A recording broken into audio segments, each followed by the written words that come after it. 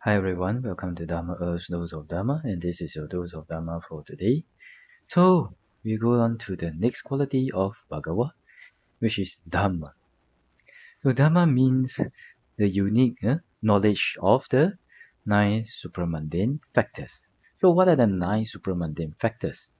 They are the four margas, the four paths, the four palas, which is the four fruitions, and Nibbana.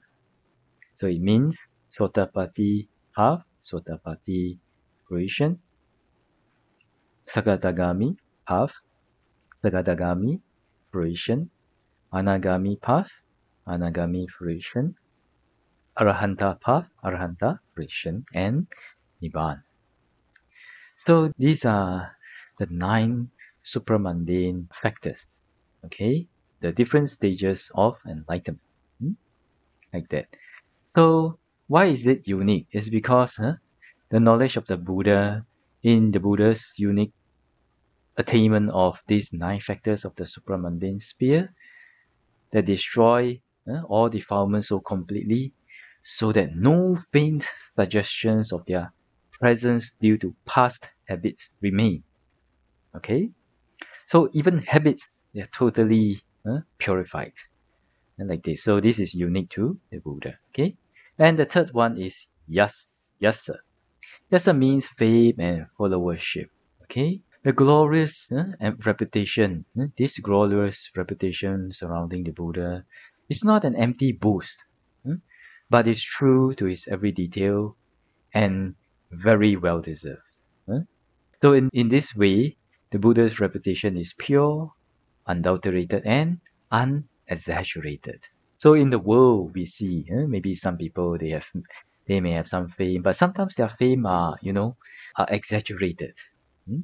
But for the Buddha, no, it's not exaggerated. Okay, and also the Buddha's reputation reached the three world: the Deva world, which is the heavenly world, the human world, and the Brahma world. Brahma world, which means the higher classes of Devas. Okay, the Buddha's fame reaches throughout the whole world, and in this way, say that this is an excellent quality of Bhagava, which is yasa, fame and followership. Okay, so when we are recollecting Bhagava, we can also recollect that supreme knowledge of nine factors, Bhagava, supreme knowledge of the nine factors, Bhagava, or true fame and followership, Bhagava, true fame and followership, Bhagava, to the whole world, even the Deva worlds, Bhagava, like that. Then when we recollect like this, it can help us to get inspired and also arise a lot of wholesome mind moments and happiness in us. Okay? So, this is your dose of Dharma for today. I wish all of you to be well, peaceful, and happy, and may the Triple Giant bless all of us to be able to attain path, fruition, and Nibbana as soon as possible. Okay? Sadhu, sadhu, sadhu.